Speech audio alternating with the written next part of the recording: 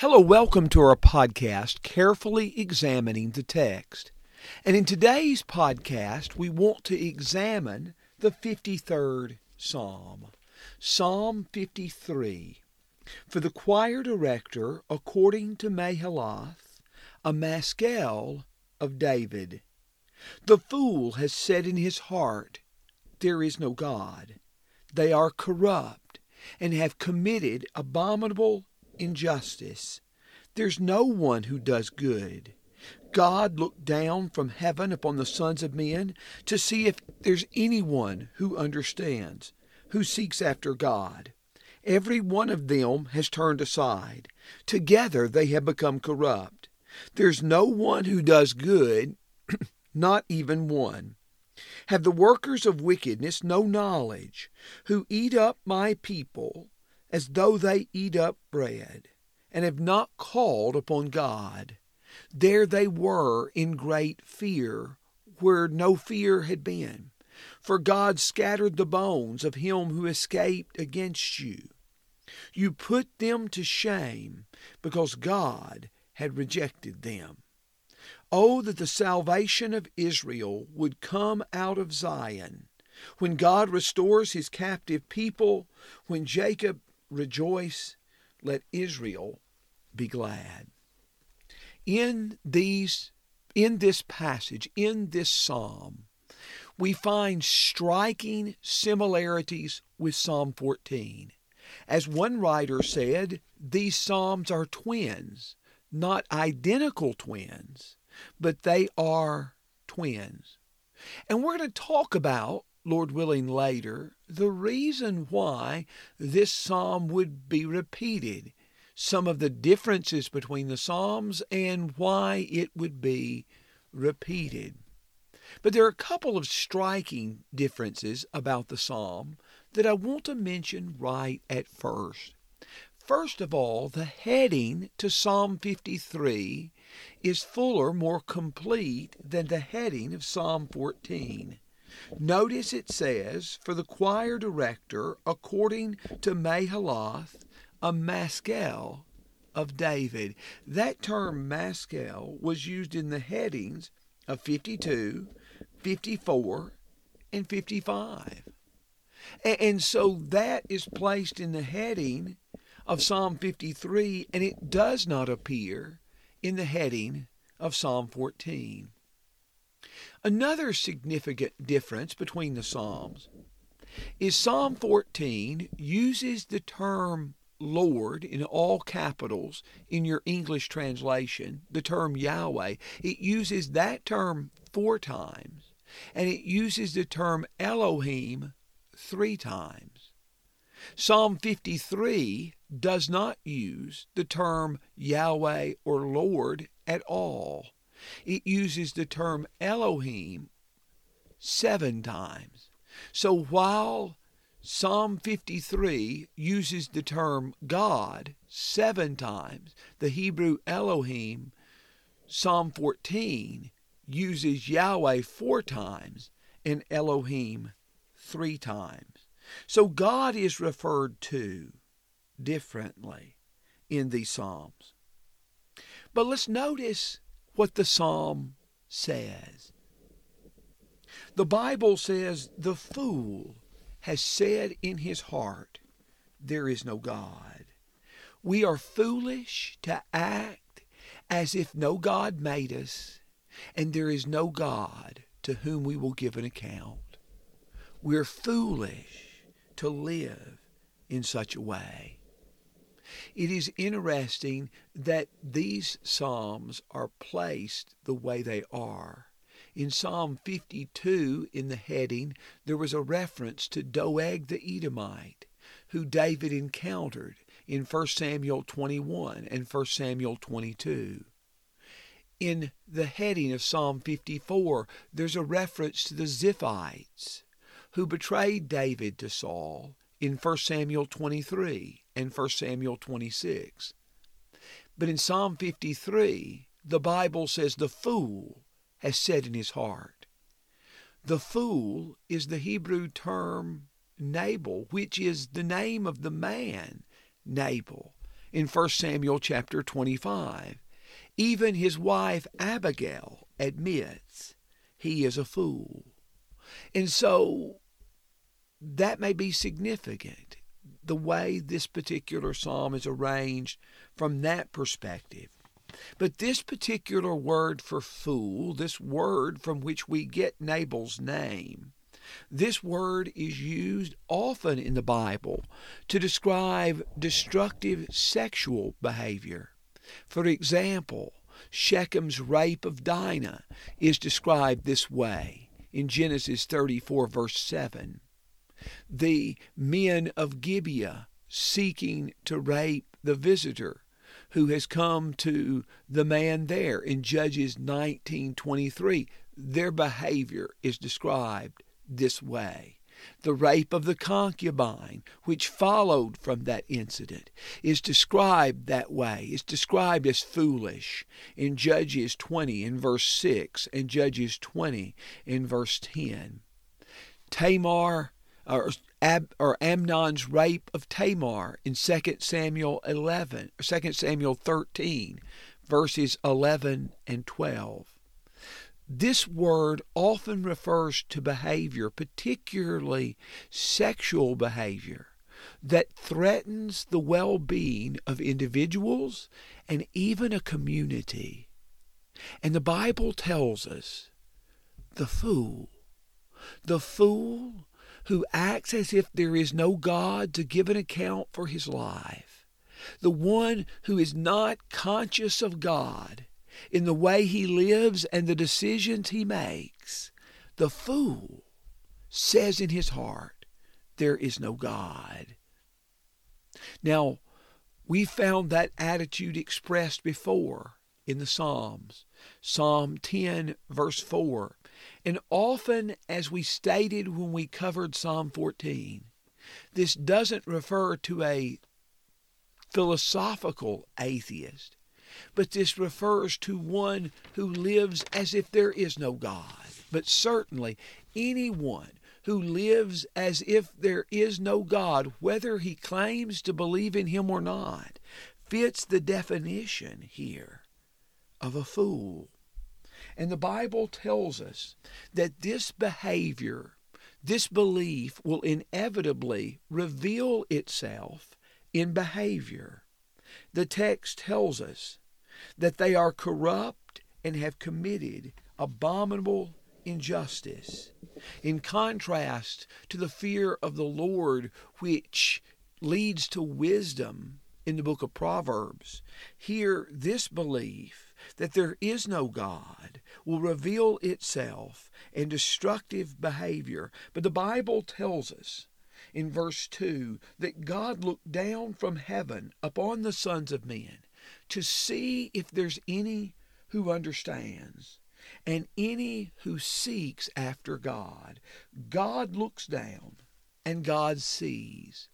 It is interesting that often in passages that describe people living as if there is no God, what they particularly deny to God is the ability to see. Listen to Psalm 10 and verse 11.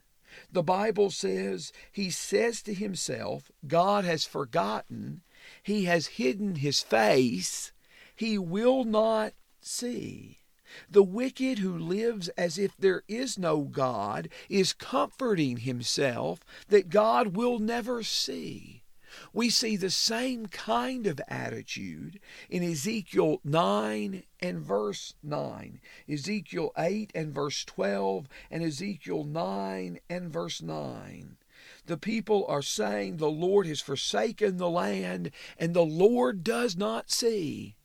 So the very thing that is denied to God in Psalm 10 verse 11, in Ezekiel 8 verse 12, in Ezekiel 9 verse 9, the Bible tells us that the Lord looks down from heaven and sees.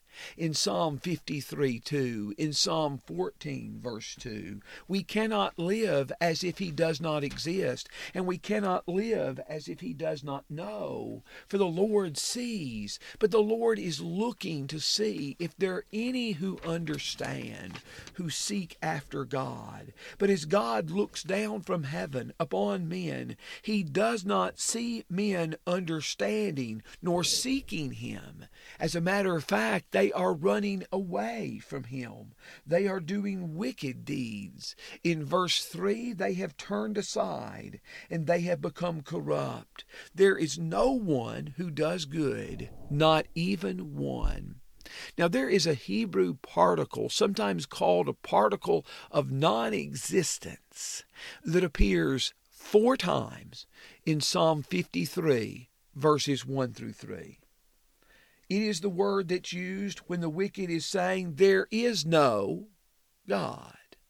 So the wicked is saying there is no God. And the word again appears in verse 1 when the Bible says there is no one good.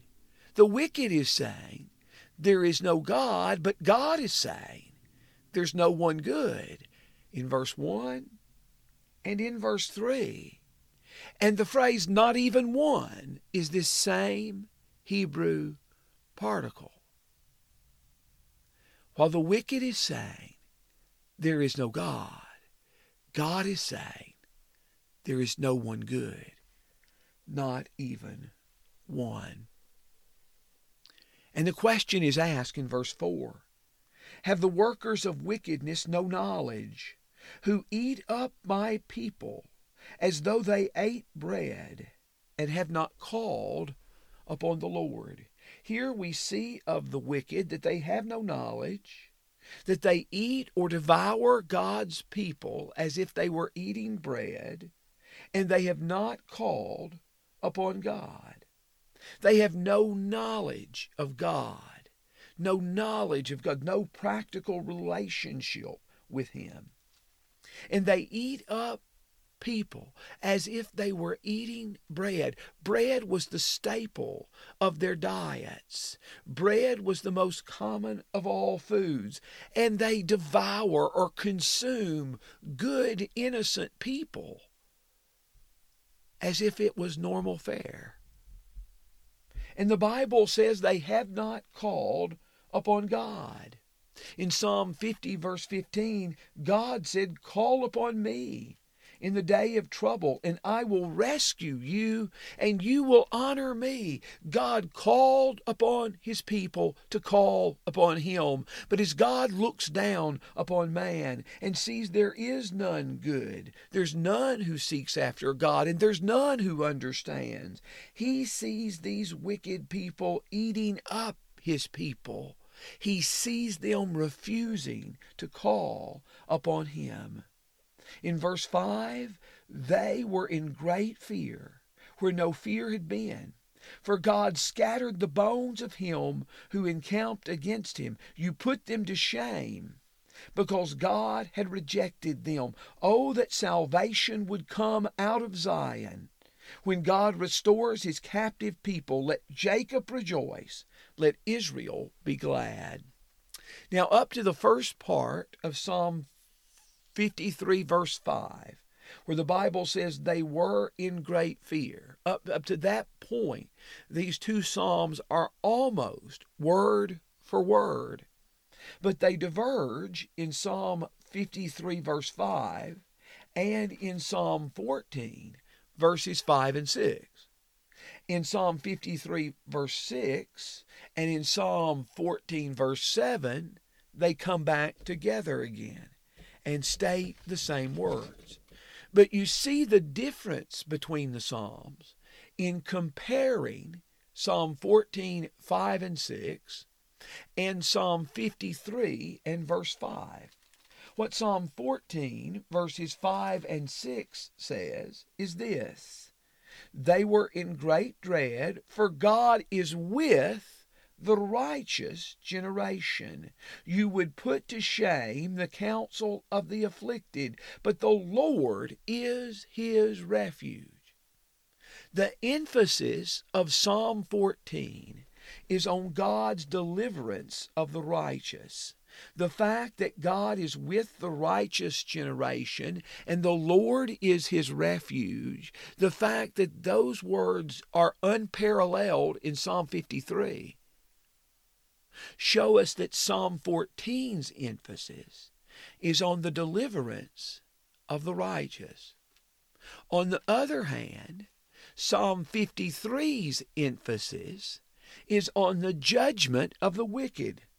Look at the parts of verse 5 that are unique to Psalm 53. For God scattered the bones of him who encamped against him to put them to shame, because God had rejected them. Those words of 53:5 that I just read are unique to Psalm 53. Psalm 14 emphasizes God's deliverance of the righteous, and Psalm 53 emphasizes God's judgment on the wicked. I would suggest that this also fits the bigger context in which these psalms appear. In the context of Psalm 14, there's an emphasis on God's deliverance of the righteous. In the context of Psalm 53, there is an emphasis on God's judgment of the wicked. Look at Psalm 14, and particularly go back to Psalm 12. Psalm 12, verses 5 through 7, and listen to these words. Because of the devastation of the afflicted, because of the groaning of the needy, now I will arise, says the Lord, and I will set him in safety for which he longs. Verse 7, you, O Lord, will keep them, you will preserve him from this generation forever. Psalm 12 and verse 5, Psalm 12 and verse 7, those verses emphasize that the Lord will rescue him. He will rescue the needy, that the Lord will preserve the righteous. And so in this context, Psalm 14 emphasizes God's deliverance of the righteous. Psalm 53 emphasizes God's judgment on the wicked. And I would suggest that that is what has just been emphasized in Psalm 52. If you remember our podcast from Psalm 52, verses 1 through 4 are a description of the evil or wicked person. And then verse 5 says, but God will break you down forever. He will snatch you up and tear you away from your tent and uproot you from the land of the living. After the description of the evil and wicked person in Psalm 52, verses 1 through 4, there is an emphasis on the judgment of the wicked person in verse 5. And three violent verbs, break down, snatch up, and tear, four violent verbs are used to describe God's judgment on the wicked. The judgment on the wicked has been emphasized in the context of Psalm 53, and that's the point that Psalm 53 particularly stresses. Sometimes, apparently, God felt that passages were so important that they need to be repeated more than once. The Ten Commandments are that way in Exodus 20, 1 through 17, and Deuteronomy 5, verses 6 through 21. The prophecy of the last days, the mountain of the house of the Lord being established as top of the mountains, appears in Isaiah 2, 2 through 4, but also in Micah 4, in verses 1 through 3. There's some proverbs that are mentioned more than once. The words of the whisperer, being dainty morsels, is described in Proverbs 18:8 and Proverbs 26, verse 22. The sluggard saying there's a lion in the street is recorded in Proverbs 22:13 and Proverbs 26:13. And there are many other proverbs of that, and many other illustrations of that. God doesn't waste words. He put these passages and recorded them again for a purpose. And I think they nicely fit into the surrounding psalms in which they are placed. We have tried to emphasize how these psalms are fulfilled in Jesus. And there's several things that might be recognized. How God brought salvation out of Zion in verse 6, and in verse 4, where God says the workers of iniquity have no knowledge, and yet Jesus used that as a point of intercession. Father, forgive them, for they don't know what they're doing, in Luke 23 and verse 34. But in Psalm 53, verses 1 through 3, this passage, basically the same as Psalm 14, 1 through 3, is quoted in Romans 10. The point in Romans 10 is to show that all have sinned and all have fallen short of the glory of God. Let me emphasize to you that this passage about the fool saying in his heart, "There is no God," rebukes us all. Because at some point, we've all lived as if there is no God. The fool has said in his heart, and the verses that follow are quoted to establish we've all sinned and we've all fallen short of God's glory. That bad news is necessary before Paul gives the good news in Romans, that Jesus has died for all. He has been raised from the dead. He offers life and salvation and hope for all those who put their trust in Him. Psalm 53 convicts us all, drives us to see the need of the cross, and surrendering in obedience to Jesus. May the Lord bless you.